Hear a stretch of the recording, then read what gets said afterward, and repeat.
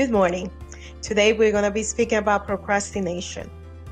That is the action of delaying or postponing something. So, are you a procrastinator? If you are, let's find out what type of procrastinator are you. Let's talk about the entertainer. That's the person that says, I function admirably under tension. This person shrinks the time they need to handle a task. And for many of my clients, the real purpose is that they're trying to be a perfectionist. And in case you're tight on schedule, it is almost absolutely impossible to complete the task in such a short time. For other people, the issue is just falling once again into the old examples of the habits, thinking that they have a storage of 24 hours saved in their pockets. No matter what, this is not a sustainable habit. And being used to squeeze yourself is not reasonable. What is your greatest test? Beginning. But what is your answer?